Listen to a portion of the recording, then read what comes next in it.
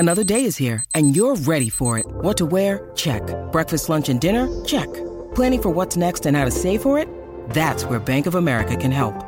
For your financial to-dos, Bank of America has experts ready to help get you closer to your goals. Get started at one of our local financial centers or 24/7 in our mobile banking app. Find a location near you at bankofamerica.com/talktous. What would you like the power to do? Mobile banking requires downloading the app and is only available for select devices. Message and data rates may apply. Bank of America N.A., member FDIC. When you need mealtime inspiration, it's worth shopping Kroger, where you'll find over 30,000 mouth-watering choices that excite your inner foodie. And no matter what tasty choice you make, you'll enjoy our everyday low prices, plus extra ways to save, like digital coupons worth over $600 each week. You can also save up to $1 off per gallon at the pump with fuel points. More savings and more inspiring flavors make shopping Kroger worth it every time. Kroger, fresh for everyone. Fuel restrictions apply.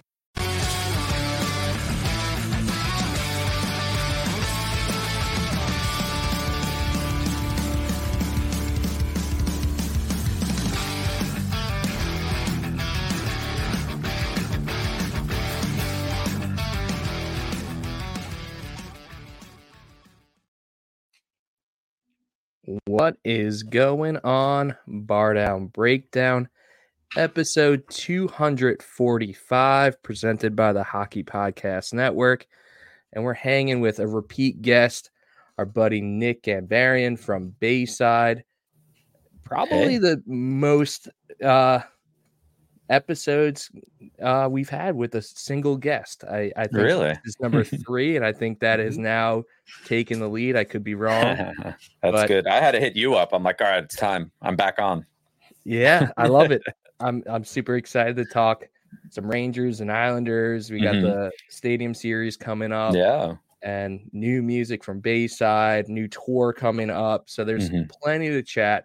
But I guess let's just start right away with how's it being, Uncle Nick? It's great. It's all been a surprise. When my sister, we had kind of both kind of like wink and a nod, like, yeah, we're not really having kids. She's much more like career oriented. Like in the last 5 years, she's gotten married, become a dentist, and now had a kid. And, the dentist thing just seemed like a real, to me, like, oh, you're going to be busy, but I think that everyone was just surprised, and it's been great. It's real cool. It seems like I just spent some time in Deer Park. I know you just mentioned that's where your mom lives, and that's where my whole family lives too. And I was just there for 5 days, and yeah, the energy in the house is great.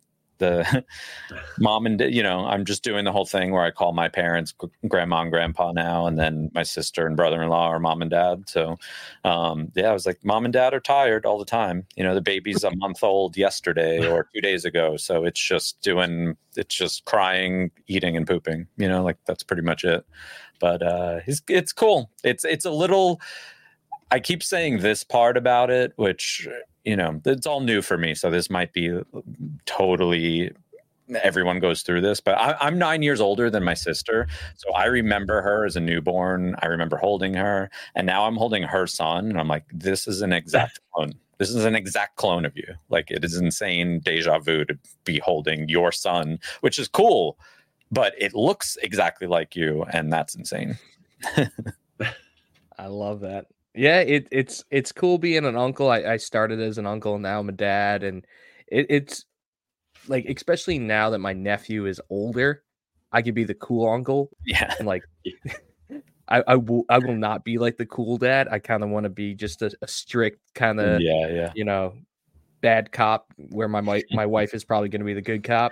But with nephews and nieces, you can kind of just let your hair down and just do what you want. Coasts, which is unfortunate, and that was a whole like existential thing when I even found out that she was pregnant. I was like, I don't want to be the distant uncle, but life is just so, it pulls me in both ways, because anytime, like, I live in Southern California, I love it. Everywhere else like pales in comparison to me. And I'm like, I can't ever leave there. But now I have this thing like constantly pulling me back home where I'm like, all right, when's the next trip home? Like I talk to my family almost every day, like all this stuff. And now it's just like constant baby pictures and all this stuff. And I'm like, okay, like this is great. And, hopefully in a couple of months, he's already growing, so in a couple of months, he'll start to be a little bit more active, and then hopefully I could go back and just start being more and more a part of his life. Love that. So if I'm not mistaken, it was your uncle that got you hooked on the Rangers, right? Yeah. Now it's your job. Well, I already bought him. So I went to that Rangers game last Wednesday and bought him some onesies. Mm-hmm. I had previously already bought him a Star Wars onesie, which I don't have to necessarily be the Star Wars uncle because his father loves Star Wars. My sister loves Disney, so they have everything Star Wars, Mickey Mouse figured out. But I was excited. It occurred to me in this way where I'm like, I'm buying him these onesies, and I'm like, you know what? In like 5 years, I could bring him to a Rangers game. Like that's something that I'm like, yeah, give his parents the night off. I'm taking him to MSG or something, So that kind of got me excited.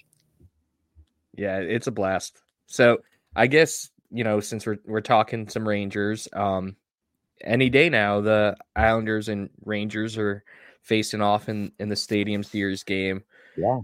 Thoughts on the Stadium Series, like as a whole? I think I have slightly a new perspective on it because I went with Hammer from Violent Gentlemen to the Winter Classic, this past Winter Classic in Seattle, and it always looks good on TV, and then when you're there, it's like the sight lines are bad, it's freezing out, and I enjoyed it for what it was, but I was like, there's no way I'm doing that again unless the Rangers are in it. And even I'm looking at ticket prices of Stadium Series, like it's not sold out. The ticket prices are pretty cheap if you're like up in the boonies. And it's like, I still don't know if I would do it because you have to get to Giant Stadium, MetLife Stadium, whatever it's called. Mm-hmm. I, at this point too, so far removed from Rangers fans that like, Islanders fans have been the bane of my existence my whole life. But now I don't think Rangers fans either. So I'm like, I don't know. I want to be in a full on stadium with like more of them than ever. So I don't do it. And then if I'm out there and like the Islanders won, I'd be like, oh my God, I can't deal with this. So I don't know. It looks cool. I'd rather watch it on TV. I love the jerseys. Like I think the Isles are going to look a lot better than like just the jersey. I'm hoping anyway, because the jersey was a little like lackluster. Again, we were talking before we went live. I'm like, my general train of thought with jersey design and logo design is I am very rudimentary with design. And if I feel like I could make the design, then it's not good enough. So I wish just in general, all sports teams would get a little bit more, like have a little bit more fun with their jerseys. And that Isles one is like, not only do I think I could have made that, I think I could have made that on my iPhone. Rangers one, I was surprised though. It's like somehow toes that line of like fully simplistic and classic, but also has this element of, I don't know, like just it looks more fashionable than I thought it would. So it's pretty cool. Yeah. And once again, I feel like the Islanders get shafted with getting the Stadium Series because, you guys have played, 2 Winter Classics and 2 Stadium Series? Was it 2 Stadium? I know one. Well, this will be the second one. Well, this one. Yeah. So, like, the Islanders just keep getting the Stadium Series, and regionally, it seems like it's a big deal, but outside of the New York market, no one's going to care or tune into that. So, like, I really want the Islanders to get their own Winter Classic and at their own site because, like, first of all, the first one was at Yankee Stadium. Everyone knows that Islander fans are typically Met fans. So, like, that's not really our home ground. And then MetLife Stadium, same thing. That is a pain in the butt to get to from Long Island. Pain in the butt. So, yeah, I can't imagine. I mean, at this point too, I don't even like MSG is like from Deer Park is an hour and 15-minute train ride. I'm like, oh, at least it's a straight shot. But yeah, I couldn't imagine getting to Penn and then needing to travel across the river still. Exactly. And I think with the Belmont Stakes grounds expanding, that could be a cool spot to have. Yeah, definitely. Yeah. So hopefully that happens. I learned a little bit. I don't know if this is like totally out in the public like info, but the Winter Classic, for whatever reason, like the home team has to give up a home team's worth, like a home game's worth of revenue. So a lot of teams just don't want to do it. That's why you see the Blackhawks do it so much, is because I think that they're a well-off organization and they're constantly looking for, marketing of Taves and Kane back in the day and now Bedard. So I think that there's just some teams who probably can't afford to give up like 1/42 of their like home revenue. So that I don't know if the Islanders would be in that position, but that might be a reason too. Yeah, I heard something weird with like even where this game is played for the Rangers, like part of the reason why they picked MetLife was because of that.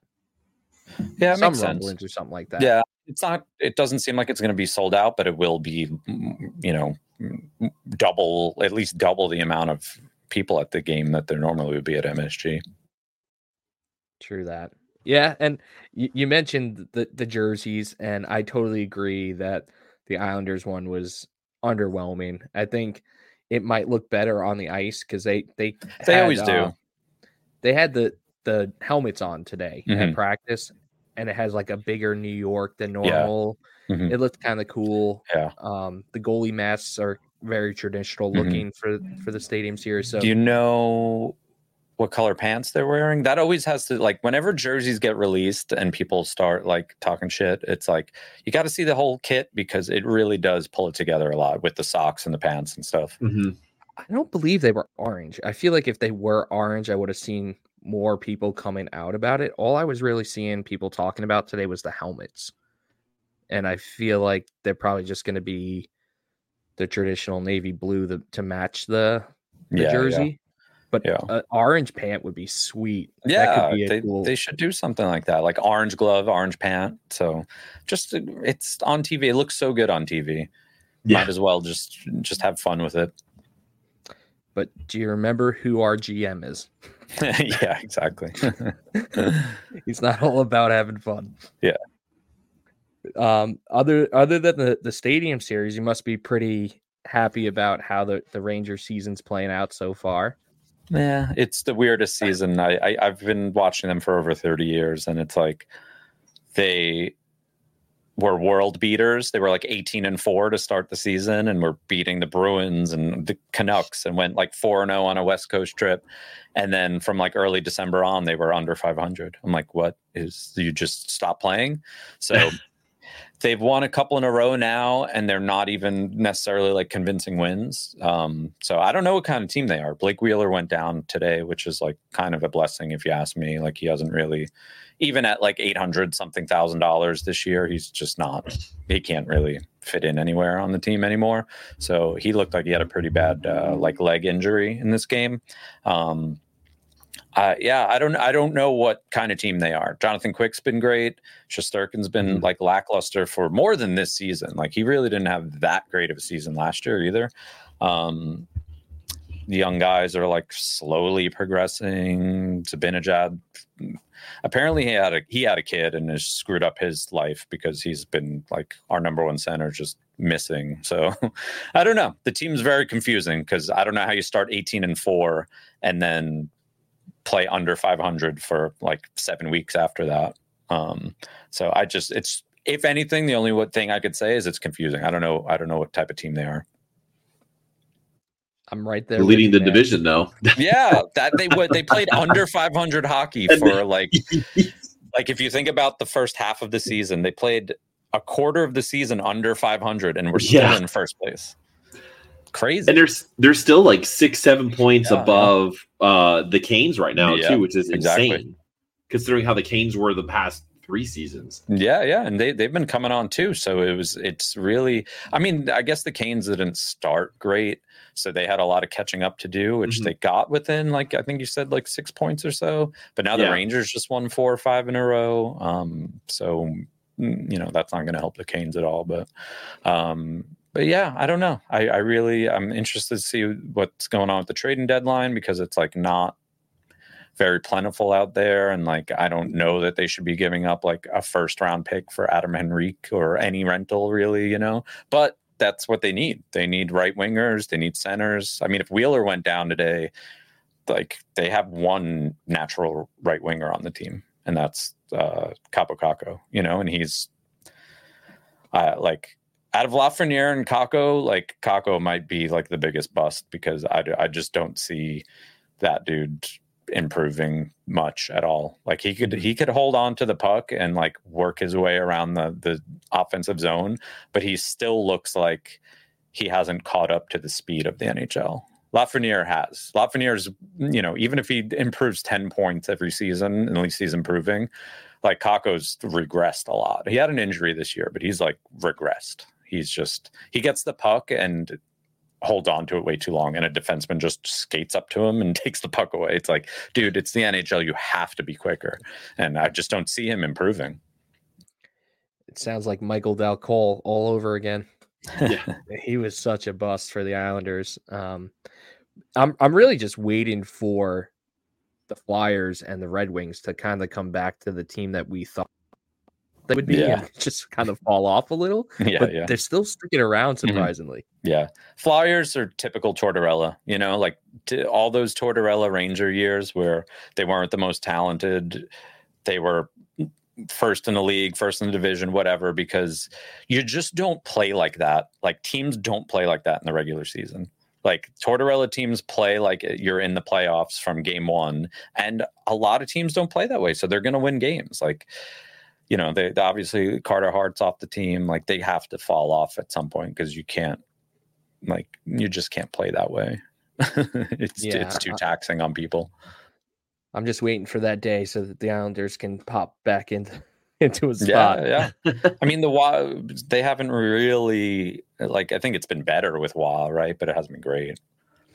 No, honestly, it hasn't like made a huge difference. The only thing is that it seems like some of the players are willing to play for like his system. Yeah. Like, Barzy seems a lot happier and he's holding on to the puck longer. Yeah. And that's what you want to see. But they had this shootout loss the other night, and Anders Lee is coming out and saying like, hey, at least we got the point. And it's like, what? Like, no fan wants to hear that. Like, it was a bad game, and that's your response. So you guys lost by 3 to the Flames like the game before. Yeah, it hasn't been like, a total transformation with Wah. So we'll see. But yeah, I think the writing has been on the wall. Like, there's a lot of older players who are under they have a lot more term left on their contract. And I think Lou getting rid of Lane that early was like kind of Lou looking after himself for putting together kind of a not that great team, Yeah. And that's scary. Yeah, we got like Engvall locked up for 6 more years. It's like, what the hell is that? The guy has the longest neck too. You can't really tell it on TV, but I went to the game in Raleigh, and I was like, what is wrong with this dude's neck? It's like double the size of a normal neck. It's just super long, and he's fast, but he's not an NHL like I don't player. Like, I just don't. I don't see why you would lock up a bottom 6 person for that long. Like, bottom 6 people are 2-3 years at the most. More so like even 1 year, because they're sort of interchangeable. I don't know why you would lock someone up like that. And I mean, he's not super young, right? No. So. I think it was just Luke does this where he'll bring in all his former Devils, and now he'll bring in all his former Maple Leafs, and that's just the way he operates. He likes to bring players back that he had on his old teams.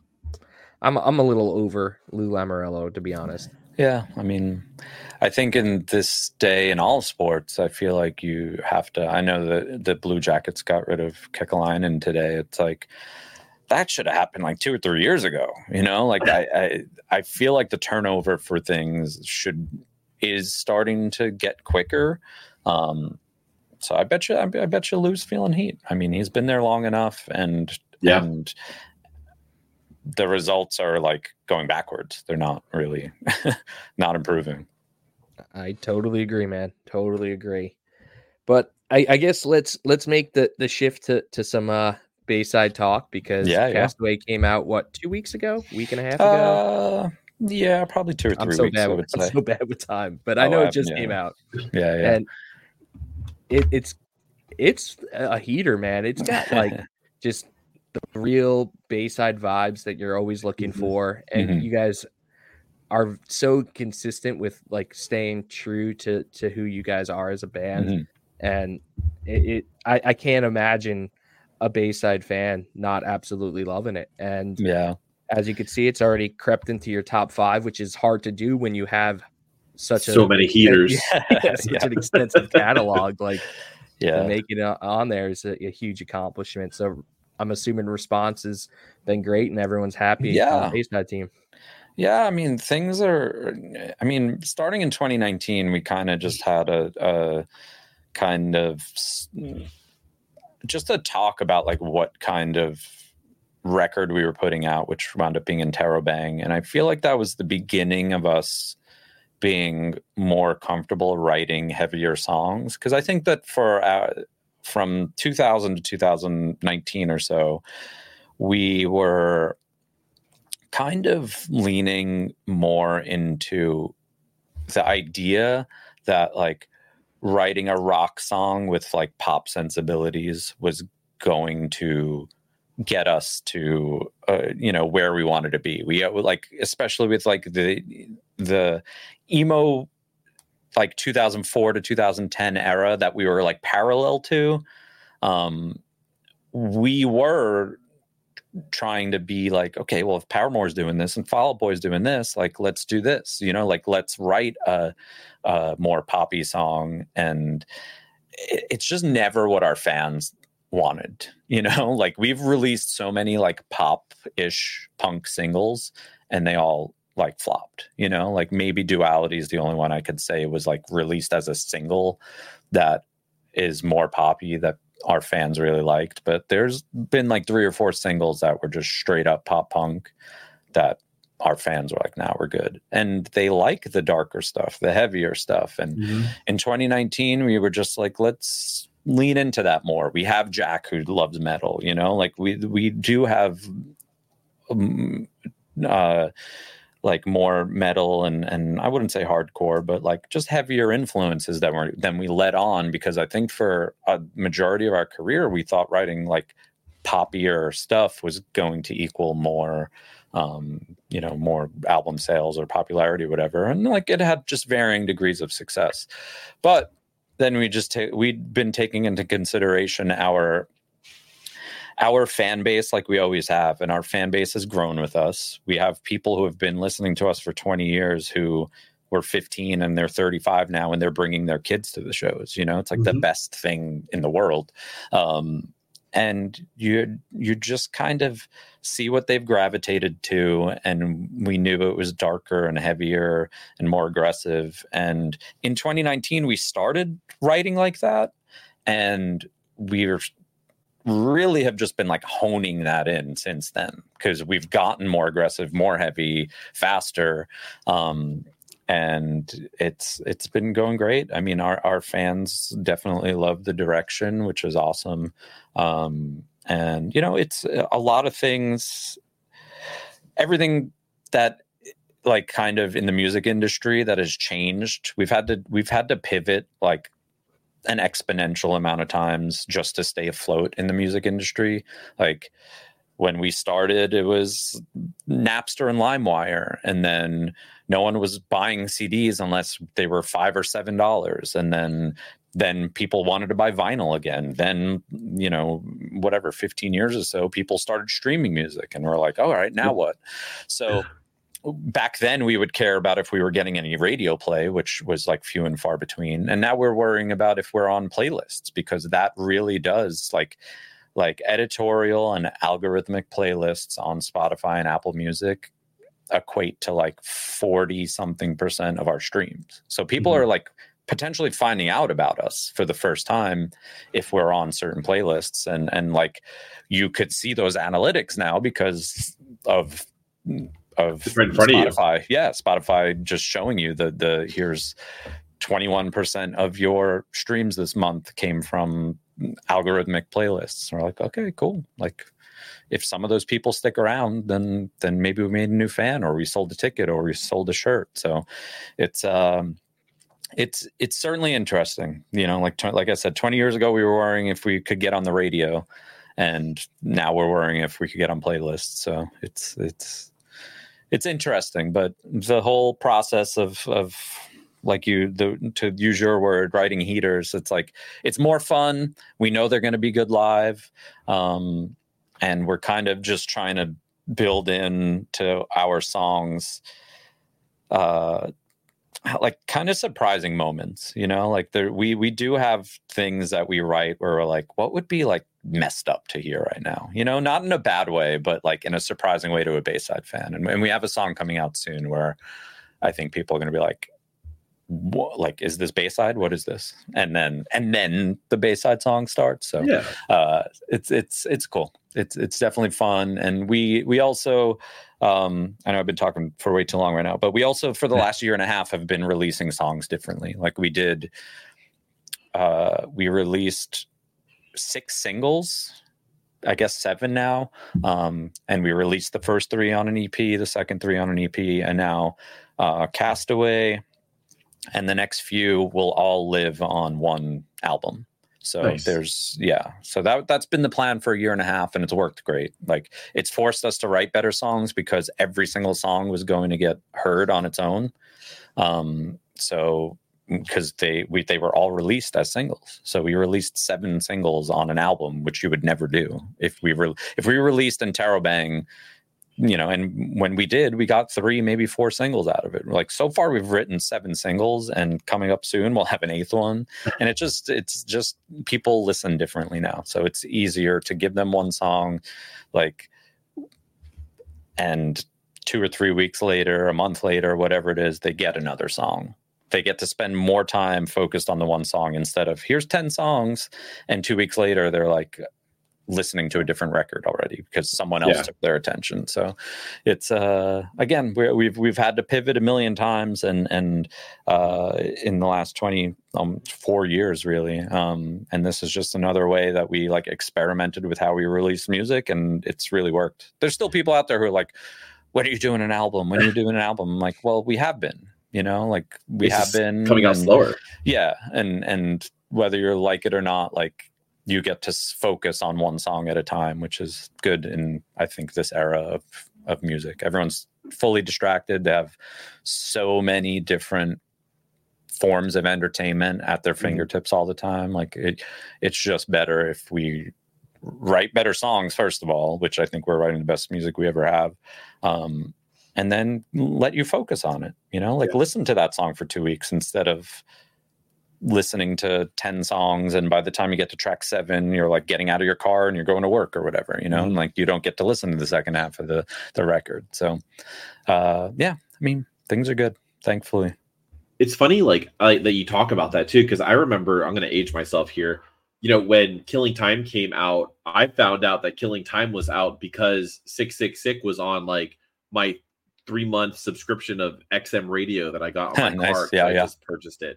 And I remember like listening to it there for the first time and being like, holy shit, like this is a band that I listened to that was never on the radio before. And they're just on this radio station here. Like, this is like the satellite radio is the future of everything in 2011. And then a year later, I was on Spotify. Yeah, that Killing Time specifically, like that's the one. We did 4 records, our first 4 records on Victory Records. We did Killing Time on Wind Up Records, and then everything else after that has been Hopeless. So that was, Wind Up was like this sort of anomaly of a label where technically they were an independent label, but they also had like Creed and Evanescence on there. So they had like radio relationships. So that up until that point, that was like the one album that we actually got a little bit of a radio push and saw that we were getting more songs on the radio and stuff like that. And then that all kind of went away.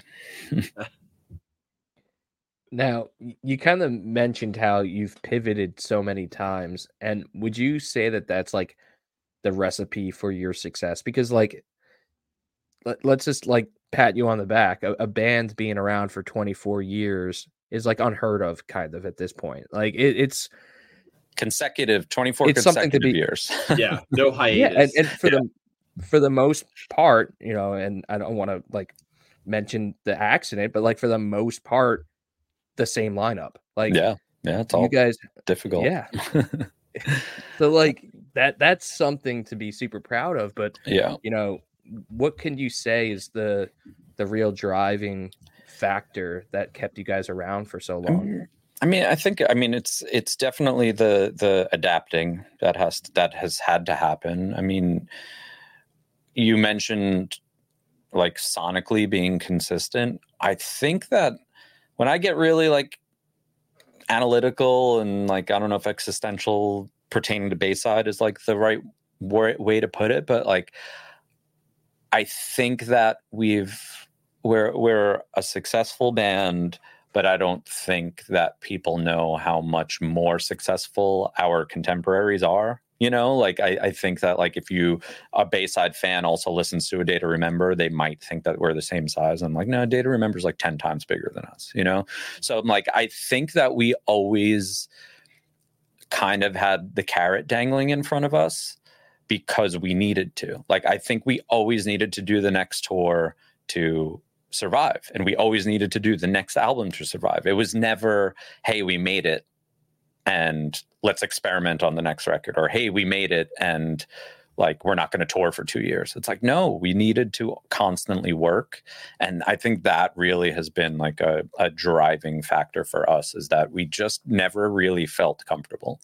Like I don't know that we, until I mean, I go back to Interrobang, and I feel like we had a lot of hope for that record, and the pandemic kind of stunted that a little bit. But really, when we went on tour again in 2021, I'm like, we've never felt more stable in our career. But that's also saying 21 years into our career is when we found stability.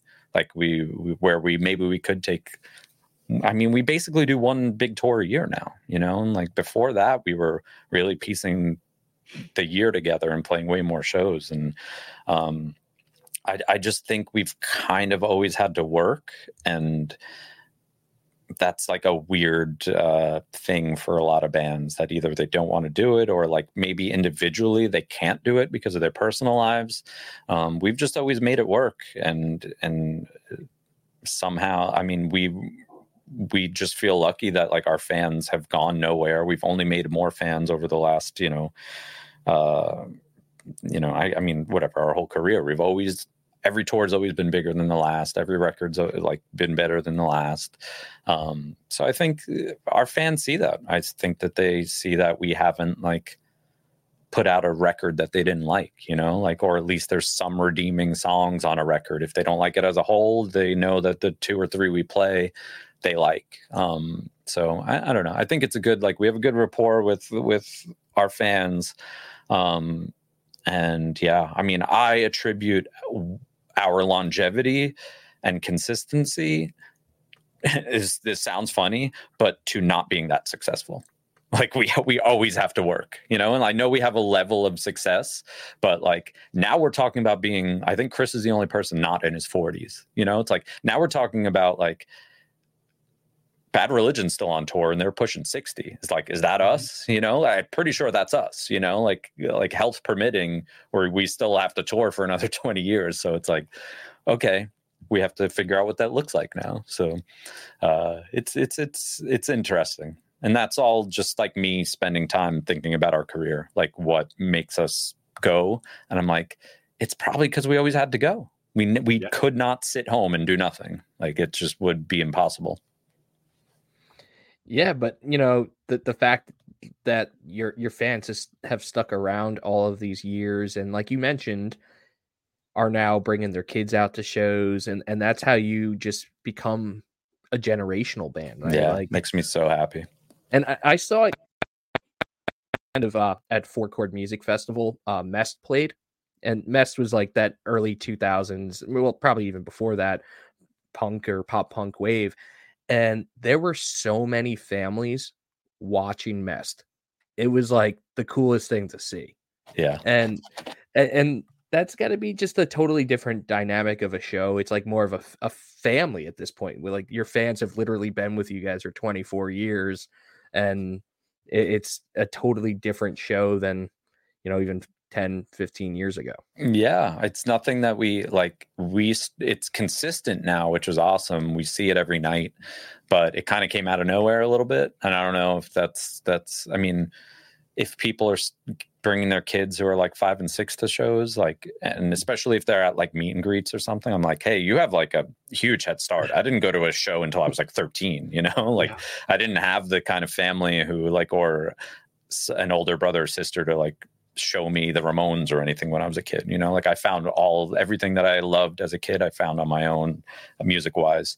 So if you have a parent who's like bringing you to shows, like even I saw the Menzingers here or up in LA in December, and like right on the barricade was like a dad and just 2 sons. Like the dad had the barricade like this, and his 2 sons were just in there. I'm like, not only are they at this show, they're at the barricade, and those kids were singing every word. And I was like, this is just where like our generation of bands are going. It's great. I mean, you do have to think of it in the sense of like, our fathers and grandfathers, whatever, like were like passed down the Stones. It's like, well, if you grew up in the scene, you got to pass down Bayside, or you got to pass down like the stuff that you listen to, and it's a different dynamic than it used to be, but there's a huge similarity between like passing down like with the Beatles and the Stones and stuff. It's like you have to, kind of pay it forward a little bit. And I feel like families showing up is kind of partly that, which is great. I love it. Now, I do want to talk about some of that nostalgia, because you guys are playing when we were young again, but this time the whole dynamic of that festival is different, where they're playing everyone's playing full albums, and you guys are playing the self-titled album. And that album, even like I had to go back, for some reason it always is associated with wintertime, and I don't know if it's because it was like my freshman year at college and I went to SUNY Cortland and it was always winter there, so like literally whenever I think of that album and this, like Montauk comes on or anything, I instantly go back to that place. But then I looked and that album came out in August. I'm like, yeah. Mm-hmm. Like, I don't know why I have traveled. I mean, it could be that things just traveled slowly back then, like we would be obsessed with record sales in like first week and second week, and then everything would just, go down into a consistent spot. But yeah, I mean, 2004 is a way different, or 2005 was a way different, like music landscape. Like you might have not got it on the first day. I'm not sure, or maybe it didn't like resonate with you until you had memories of like it being winter and being in school and all this stuff. Yeah, exactly. I feel like somebody had Devotion and Desire on like their MySpace profile, and that's how I found it. It's like great. 2000. It had to have been. It probably was like around like fall 2005, and I was just like, "Oh, what's this song?" And I hit play, and I was just like hooked from there. Yeah. But that's just like how it was back then. We weren't able to get like this like instant gratification feel like we have on social media. We just had to kind of like stumble upon music or somehow download the wrong band on Napster. Yeah. Hey, one thing that our old record label Victory did, I mean, we still hear to this day that people found us on a sampler, like that's like I love those Victory record samplers. Yeah. It's probably the most they ever did for us, because we still to this day, like I said, like, I mean, a couple of weeks ago, someone was like, first time I heard you was on like the Taking Back Sunday sampler. I'm like, yeah, I mean, that worked back in the day. Mm-hmm. Yeah, we'll never, I don't think, see that again. My car doesn't even have a CD player, so like I don't even know where I would play it at this point. Yeah, I mean, people, the on-demand listening and streaming, like it has kind of what's the term? Like, it's kind of sunsetted a lot of things that we grew up on, like the radio and because I've had for the past couple of years, and it's ending soon. I've done a radio show on Spotify, and there is a crowd for it, but it like plateaued. You know, like people don't want to sit there for 45 minutes and have music dictated to them, but I think our generations kind of could sit there for 45 minutes and be like, there's 10 songs that I've either never heard or I'm getting introduced to, whatever it is. And I talked in between it as if it was a radio show. It wasn't like podcasty. And, you know, like I said, I think that there was a good amount of people who liked it and they were of a certain age, but it never like took off. And I loved doing it. And the only reason I'm stopping it is because Spotify is stopping the actual do you guys play music? I feel like I talk to you at one point and you were talking about playing music. I was doing the radio show for a little bit, but having multiple guests was kind of iffy with Anchor because only certain people could use their microphones and stuff. So we kind of stopped doing that, but I thought it was a great idea, but they're getting rid of it, huh? Yeah, they called so they always called it Music and Talk, and they just in their email or like a press release or something last week, they said it was experimental. I'm like, they never said it was experimental. They just clearly failed and they're getting rid of it. So I'm like, well, I don't know anyone else who was. I know we talked about it briefly like a while ago, but like, I don't know anyone else who used the Music and Talk format besides me. And if you like, I've searched to see if like what music podcasts there were out there, and I would go to ones that had like no streams just to see what the vibe was, and it was nothing like what I was doing, and it just wasn't. It's just not how people want to listen, like a certain kind of people. Like I know that there's radio shows on like Apple that like Mark Hoppus does and stuff like that, and those people just have a higher profile, so it's easy. If you're already on Apple streaming, you're going to probably have a couple of thousand people listening to you. But the radio show was great. I know that like it did its job where the people who are listening were finding out new bands. But I've had a good, I'm 200 something episodes in, and I'm going to end it. I think March 12th, I said, was going to be the last day. They're ending Music and Talk in June, but I was like, I don't want to have like a lame duck show. I'm just going to end it before I go on tour, so I don't have to like worry about doing it on tour. Yeah.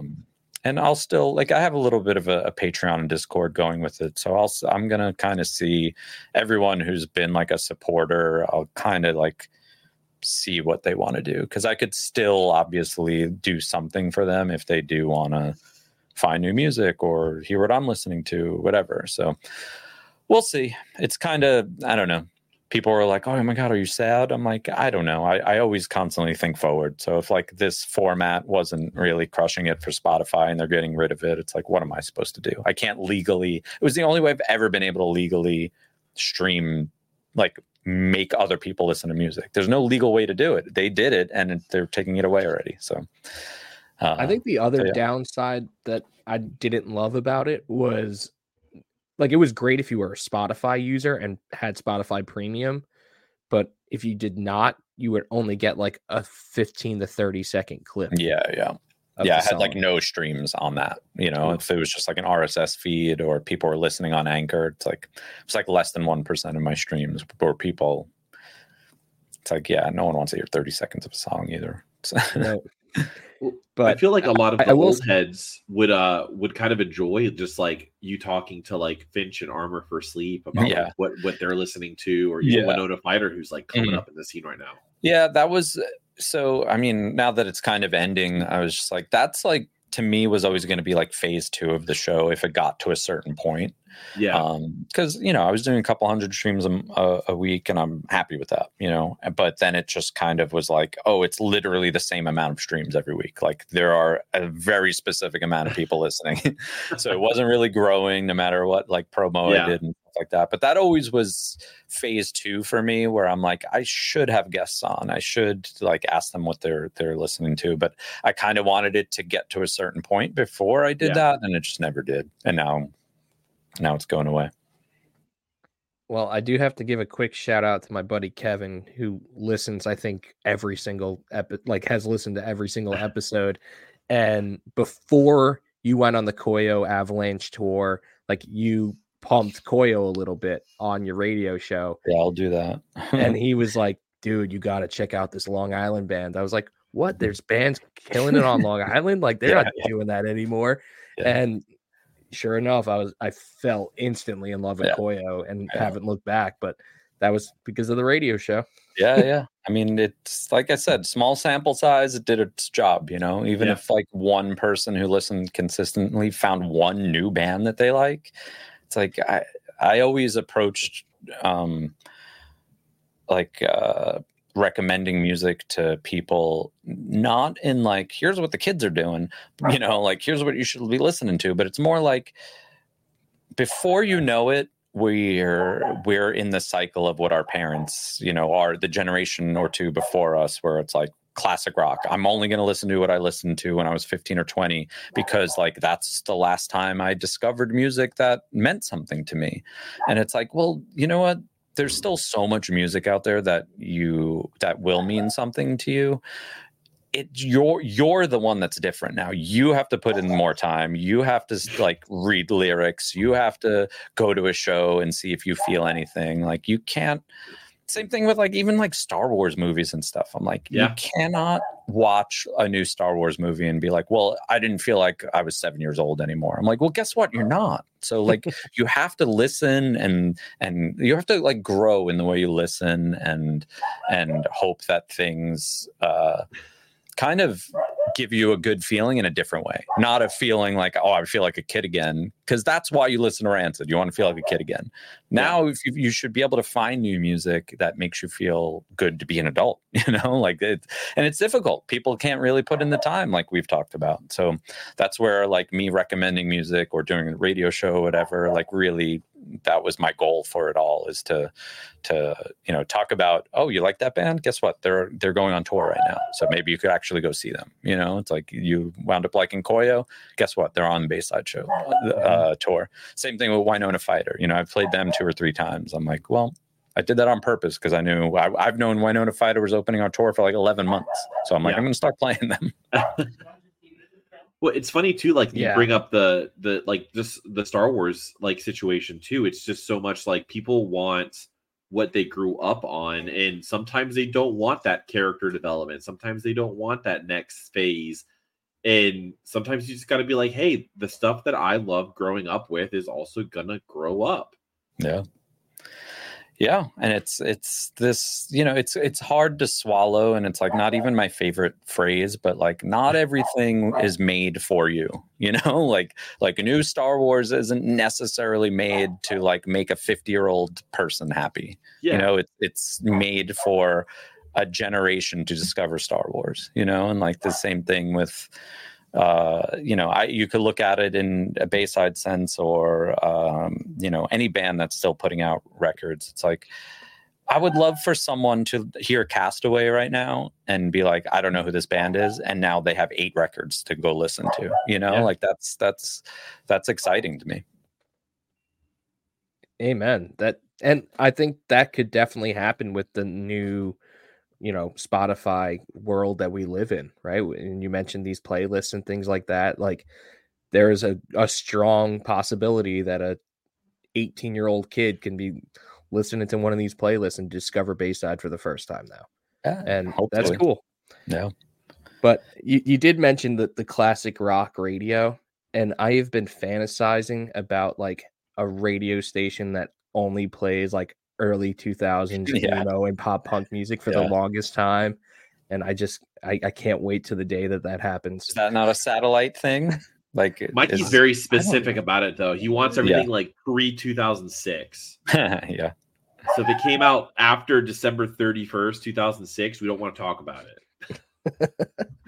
Yeah, it's interesting because I mean we dabble, you know, whether it's emo night or like our Star Wars podcast has our own Star Wars themed emo night. It's like emo night has always been like, I love it. It's basically just club night for like our genre of music. Yeah, exactly. But like I it's very specific about what you could play. People are like, what? It's emo night and you can play the Get Up Kids? I'm like, if you want to kill the party, play the Get Up Kids. Like 10% of the people here are going to know it. I don't even like playing Bayside because it's like, we're not party music, and our popular songs were nowhere near as popular as Paramore and My Chem and Fall Out Boy's popular songs. So it's like, that goes back to this thing of like, what do you mean? No, Devotion to Desire is huge. I'm like, bigger than Misery Business? Like bigger than Black Parade? Like, you're crazy. It's not. So like, I don't even like playing any Bayside songs when we do emo nights, because I'm like, listen, we have a party going here. I don't want to like awkwardly stand on stage while 20% of the people know Devotion to Desire. I've done it. Well, it sucked. I would have been one of them. Yeah. But I do want to talk about, you know, just all the other projects that you're involved in, because you're a busy man. But before I do that, I do want to let everyone know about our sponsor. I'm going to read it off my phone, so bear with me. So we know hockey games move fast, but DraftKings Sportsbook, an official sports betting partner of the NHL, you could score faster than anything happening on the ice. This week, new customers can bet $5 and get $200 instantly in bonus bets. So as we mentioned, the Stadium Series is this weekend. Perfect game to throw down some money on the Durs. So download the DraftKings Sportsbook app now with promo code THPN. New customers bet just $5 on the NHL and get $200 instantly in bonus bets only on DraftKings Sportsbook with code THPN. The crown is yours. Gambling problem? Call 1-800-GAMBLER or visit www.1800gambler.net. In New York, call 877-8-HOPE-NY or text HOPE-NY 467-369. In Connecticut, help is available for problem gambling. Call 888-789-7777 or visit ccpg.org. Please play responsibly. On behalf of Boot Hill Casino and Resort in Kansas, 21 plus, age varies by jurisdiction, void in Ontario. Bonus bets expire 168 hours after assurance.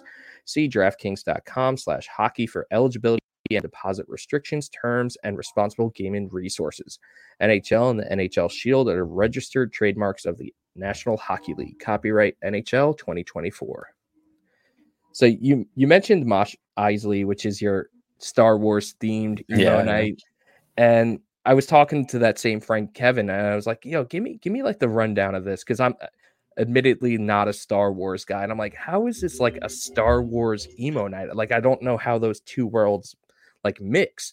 And he was telling me like it originated, like there was a Star Wars Comic-Con kind of thing a couple of years ago, and then you did one of these kind of emo nights, Star Wars nights at the same time in the same city. Is that true?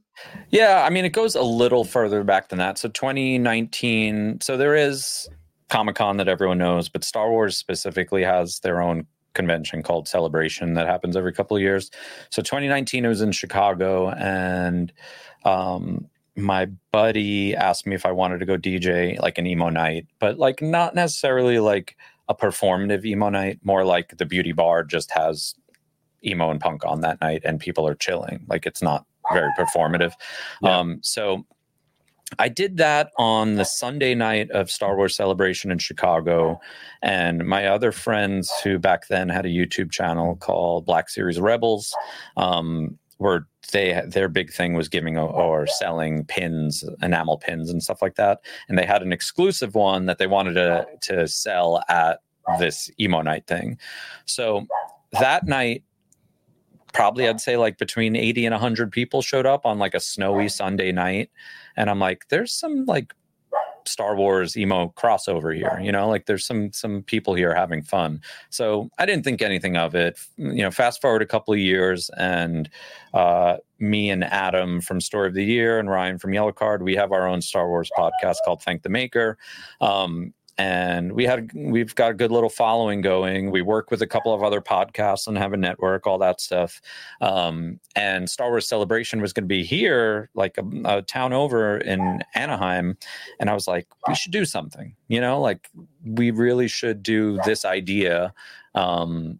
I was like, if I could get like about 100 people on a snowy Sunday night, like I feel like a Friday or Saturday night in beautiful Southern California, we could probably get a couple hundred people. So we did like Chain Reaction out here, which is like, legendary, like the CBGBs of Southern California kind of thing. And we sold it out in 10 days. It was like 450, 500 tickets or something like that. And at this point, we've done 5 or 6 of them since the first one was 2022, I want to say. So in the last year and a half, 2 years or so, we've done 5 of them. We just did our biggest one in Orlando.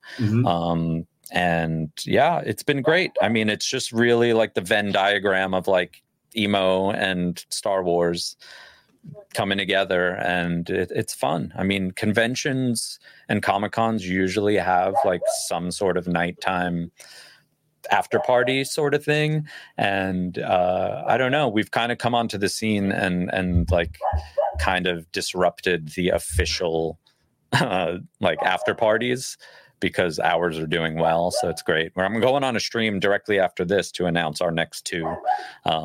So nice. So we're busy. It's great. It's really, really fun as an event, but it's also really, really like fun as a person to know. I talk about this with Ryan and Adam from the podcast, because they're in successful bands, and it's like, isn't it really crazy in our like 40s we like kind of created this new, like this another way for people to congregate and have fun. Like, it's really not an easy thing to do.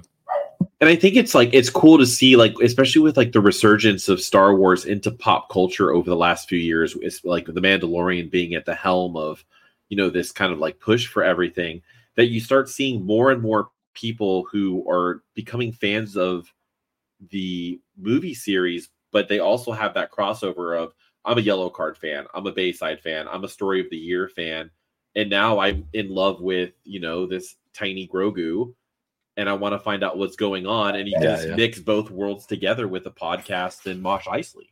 Yeah. I mean, I think it's, we had people in Orlando who were like, I don't even know what this kind of music is, but like my friends brought me here and it was a lot of fun, like, it's just another, like, people go to, people spend so much time on their outfits and their cosplay and stuff to go to conventions, to meet people, to get compliments, to take photos.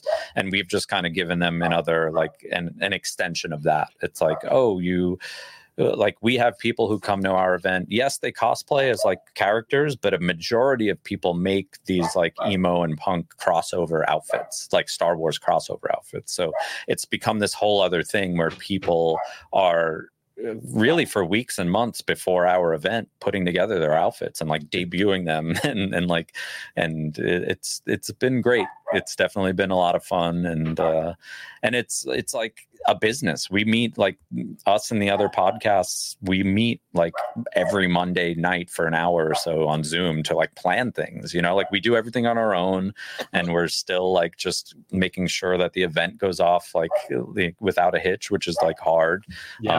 So yeah, we're taking it very seriously because people like it so much. So I'm like, if this sample size again is like going this well, this early, because like I said, I think we've only done 5 total.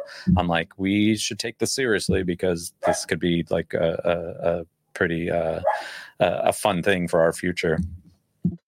Now, is the common thread that it always kind of connects to the Star Wars convention that's going on? Because are there that many conventions that happen yearly? Yeah, I think conventions in general are, so there's only one Star Wars specific one, and that's not even every year.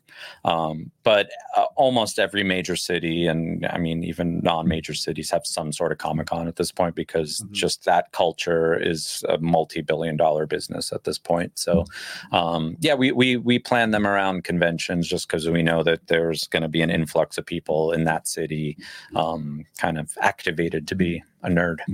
And I feel like this, because you guys came down for MegaCon that just recently happened in Orlando, and that one was special because you had Hayden Christensen and Ewan McGregor there. So you had so literally Anakin Skywalker and Obi-Wan Kenobi. Yeah. It's so cool. And people flew in for that to go and be able to meet them and everything. So it was kind of like a perfect crossover. Yeah, ever since they did the Kenobi series, they've done a couple of conventions together, and it's been. There actually was a really good clip. If anyone's interested to see it, I think he was after MegaCon. Ewan McGregor was on the Jimmy Kimmel show, and he was just like glowing about meeting fans, and it just seemed like so genuine. And like, I think all those prequel actors and stuff were really kind of like really bummed on the reception back then, and now they're seeing like that George Lucas was right, because George Lucas back then was like, don't worry, these kids are going to love it. You know, like the people who hated it back then were the grumpy people who liked the original trilogy. And they were like, this new stuff doesn't fly with me. But the kids loved it, you know, and those kids are now older, and they're like this generation of Star Wars fans that have been like, they're really getting like the fruits of their labor at this point, because they, you know, Obi-Wan and Anakin have been back for a couple of years with that show, and they're doing a lot of like MegaCon and stuff like that. And then Anakin wound up in the Ahsoka show, and like the Ahsoka show exists because of the generation of Star Wars fans that like the Clone Wars. You know, it's like not everything, even though it says Star Wars or Bayside or whatever, like not everything's made specifically for like you, and you have to either work hard to like it and understand it more, or, you know, don't complain. We'll start there. Don't complain. And I don't want to turn this into a Star Wars podcast, because I easily can, but especially like seeing someone like Hayden Christensen, who like people like, especially the older generation, really just did not like him, and really he had the shit end of the stick, and seeing him come about, and even just having him in Ahsoka, like when I heard his voice, I teared up. I was like, no way. And a lot to handle. It's just awesome that you guys were able to kind of like bring this, you know, this weird crossover of literally just kind of like underground fans, because even Star Wars in some aspects is still very underground when you get into all of it. And it's just, I don't know, it's just like a really cool thing to be able to experience. Yeah. I mean, I think that in a way, you know, like just like anything else on the internet, like negativity gets clicks, and, you know, like there's so much negativity in the Star Wars community on social media. So it does feel really good to be like, cool, man, like go on Instagram or Twitter or whatever and talk shit all you want. Like, we're selling tickets to fans who want to enjoy it, you know, like they want to celebrate beyond the movie or the show that you're watching on TV. Like, there's a community here, you know, and like that's fully supportive of beyond a television show, you know, or a movie. It's like buying merchandise, partying, like having Star Wars be like a positive influence in your life. Like, ultimately, like everything you like should have a positive influence in your life, whether it's hockey or music or anything. Like, you should feel better about it, you know. Like, sports is a weird one, because like you just have a lot of hope involved. Yeah. But generally, you know, like, wow, my team won, I feel great, you know. Like, and when your team sucks, it's like, I feel terrible. But you know, in general, you like things to feel a certain way. So I don't necessarily, it's just the name of the game these days to like not like something and then go complain about it on social media. And the way all that stuff is set up, it's like that stuff gets more clicks than positivity, which it's unfortunate. But I do like that we have like boots on the ground, like positive community behind us. Like, no, they're showing up, they're coming to a convention, and then when the convention's over, they're coming to a party, you know. Like, there's a good sense of community. Now, like with that first one, I guess it's a little bit different, because I'm sure you had a pretty positive relationship with the chain reaction. Like, I would imagine that the venue, when you went to them, was like, yeah, this makes sense. Definitely. But like when you went to, say, Orlando, that maybe isn't a market that was too familiar, was anyone like doubting that this would work? No, Orlando seemed easier. You know what's funny is New York was the tough one, because I forget that New York is like not even in our solar system. It's like in another galaxy. Like, New York is like the most peculiar place. Like, being so far removed from it. Like, I've lived in California for 8 years or 7 years or something now. Like, going back to New York, like, I think it got a little crazier post-pandemic. Plus, like, I just haven't been there for a while, so it just seems extra wild to me. But like, we did a Mosh Isley on a Saturday night, I want to say, during New York Comic Con, and like immediately it was tough to sell tickets because it was like, well, this is like the biggest city in the world, and this is one of the biggest conventions. Why? Like, we couldn't figure out why it was hard to move tickets, and we were like, because there's 1 million other things for people to do. You know, like when you're in Orlando or even out here or whatever, it's like there's stuff to do, but like if people are traveling to a convention, they're not going out in town, you know, like they're not going out into Orlando. They're looking for more Comic-Con like related events to do. So New York was just like its own beast, and I think we'll hopefully go back maybe when like we're a bigger deal. That one was the toughest one to move tickets, but Orlando in itself, there's a lot of good, like MegaCon is a big convention. I think because there's Disney parks there, that really helps us. Like, you know, being out here, the Star Wars community is just more plentiful because of Galaxy's Edge and stuff like that. And then one of our sponsors of the podcast, they're called Roosevelt's. They do like pop culture apparel. They're out of Hoboken, New Jersey. They have a pretty strong, like a stronghold in Orlando. They have a lot of like fan base down there. So I know that they helped us sell a good amount of tickets too. So yeah, I think just in general, like the Disney thing really does help us. Hell yeah, so cool. Like I mentioned I'm not a Star Wars fan, but if I was and I was going to a convention like that just makes sense, right? Yeah, like, it's a party after. And I've still never gone to an emo night other than the one that we organized in Orlando. Like, I have never been to one, and I feel like I'm the target demographic, but yet life sometimes is a little hard to get out, to go out, you know, 1 or 2 in the morning or whatever. Yeah, I mean, you kind of just have to have like the right expectations with it. It is club night, you know. It's music that you're going to know it all. It's going to be all the hits from that era, and it's the energy of the room. It's people singing along, or, you know, meeting people or whatever it is. It's really it's an interesting thing that I think people need to give a little bit more credit to, kind of revitalizing. You know, it's been around for a solid 10 years now, and it really kind of gave a good boost to a lot of bands to be like, oh, this song is getting popular. It's getting popular again, or maybe we're starting to hear it used on social media and all this stuff. So I think there's been a lot of positivity that came out of emo night.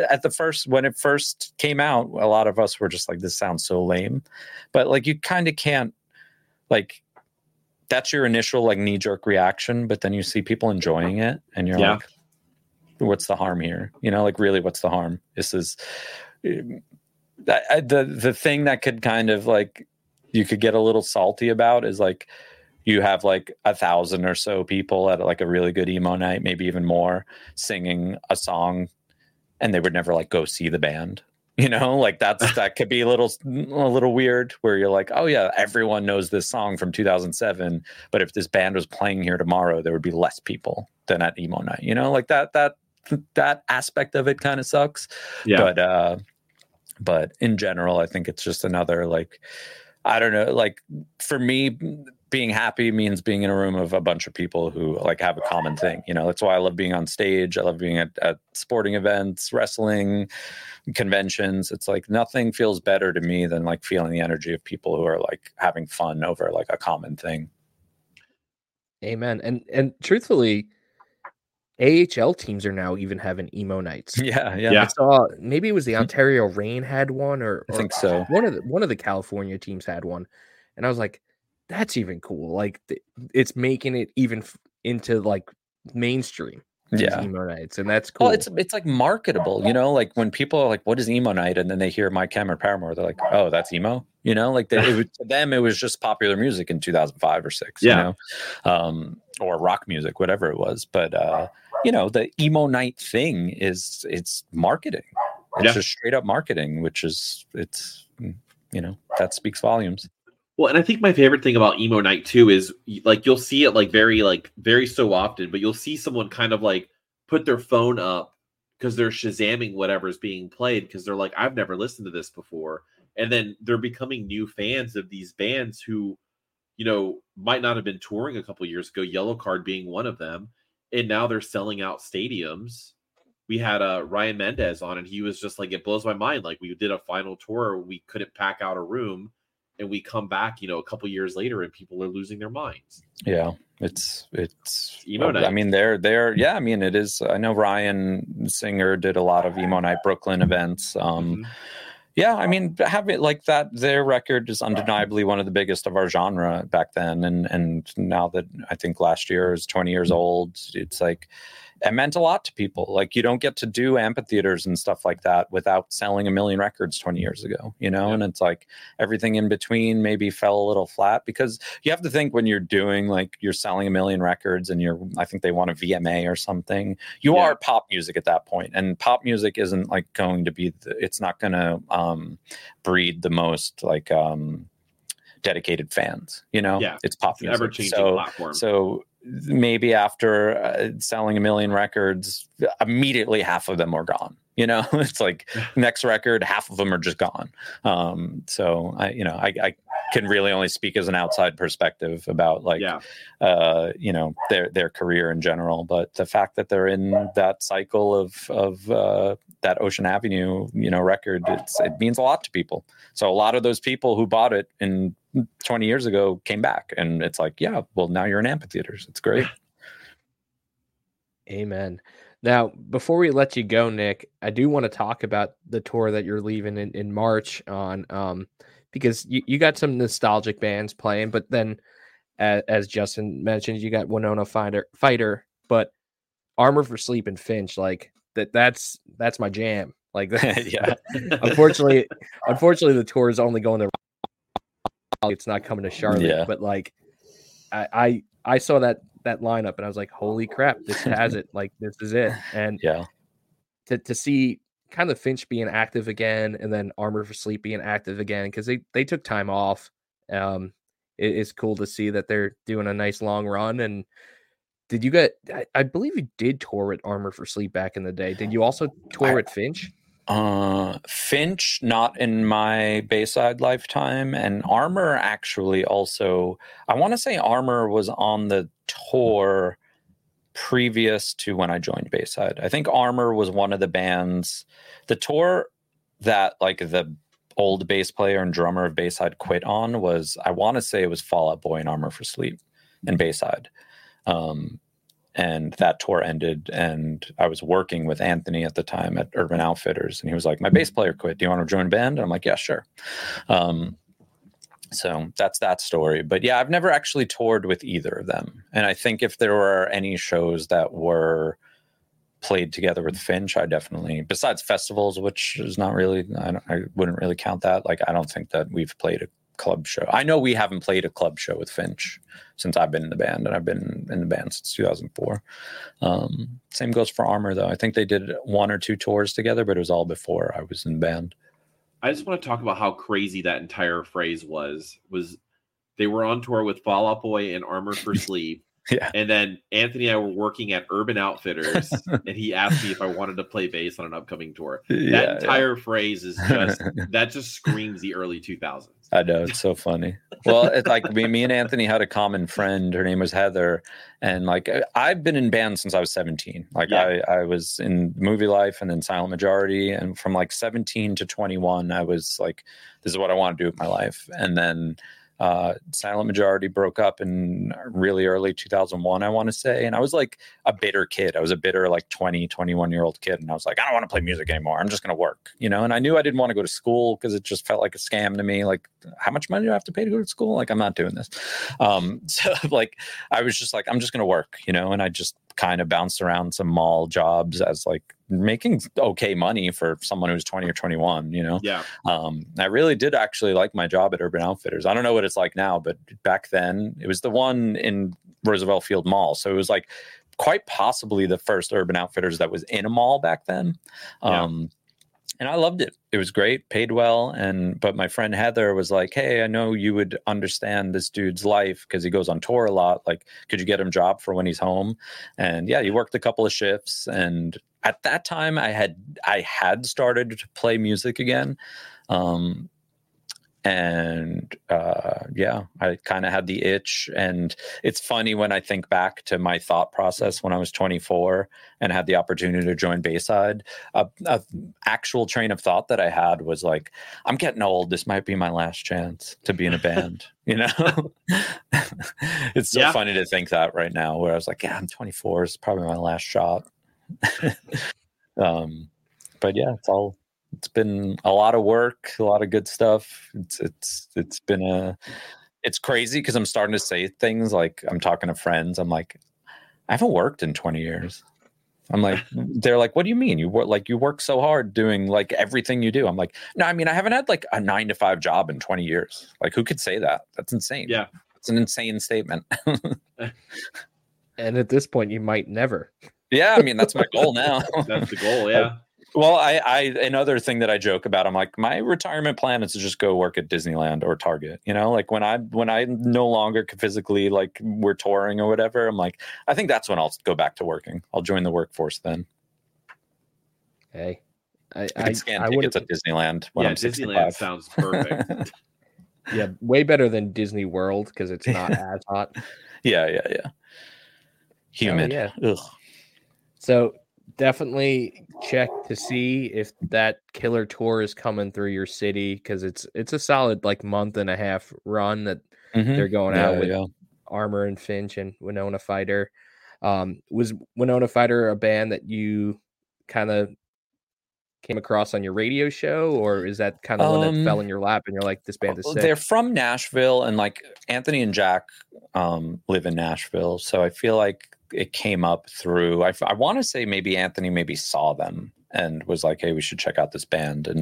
And I think we've done really well for a while with it. You know, we're kind of like towing the lines of like, we feel like we need to bring like Hawthorne Heights on tour or Senses Fail or Finch, like to have some like old school camaraderie, but we really do make sure that our opener is like a band we like and a younger band that needs exposure. You know, like when we were coming up, we never got any big tours. We literally were always just like a headline. We became a headlining band because we couldn't get big tours. So it's like really a point of ours to like kind of extend that like olive branch of like, hey, we think this band is awesome, and you know, come open up our show. And like, yeah, there might be 2,000 people there when we play. There'll probably only be like 800 there when you play because you're opening, but like that's gonna help you, you know. Yeah. So you know, our fans, like Koyo did so great on our tour, you know, and like that made me feel so happy. But our opening 1 or 2 slots on our tour usually are a band that we're just like, this is a new band that like our fans will like, and hopefully this gets them, steady tours from that point on. That's what I was going to say. Like, you guys, like, it was a slam dunk with Koyo, right? Because you got to figure your fans are in their mid to late 30s, right? Not really able to discover music that, you know, frequently. But that is a band that a dude in their mid 30s would absolutely love. Yeah, they just run adjacent with, you know, all the music that we love. So slam dunks. But either way, Nick, man, I truly am gonna have some serious FOMO not being able to catch that tour. But I'm sorry. I'll send you videos of it, Mikey. They're playing they're playing Orlando, you bastard. Yeah. Thankfully. We haven't played Orlando since 2021. Our last tour didn't make it down to the Southeast. So I'm happy to be back. And it means I could I've become like since September, like a weird Epcot fan. Like I'm like, I have Disneyland out here. So like Epcot is this like magical place where you could like drink a bunch, and that Guardians of the Galaxy ride is, I'm confident. I could confidently say that's the best ride that Disney has. It's the best ride Disney has, hands down. Which is crazy because I would with the land. I would just say like Rise of the Resistance was the best ride, and now I think it's Guardians. That ride is Guardians. Pure joy. It's amazing. Hell yeah. Well, Nick, man, it's always a blast catching up with you. And yeah, thank you. You know, all your projects and everything are just killer, and the tour is going to be killer. So we'll see how this Stadium Series game plays out, but obviously the Islanders for my sake to get on a little bit of a streak. They haven't gone on one this whole season. They need a streak, and hopefully we can have some playoff hockey to talk about. Yeah, I mean, I would sign me up for a Rangers Islanders series these days. That'd be great. Oh, I would love it. But Nick, thanks again, and we'll keep in touch. See ya. Thank you, man. See you guys.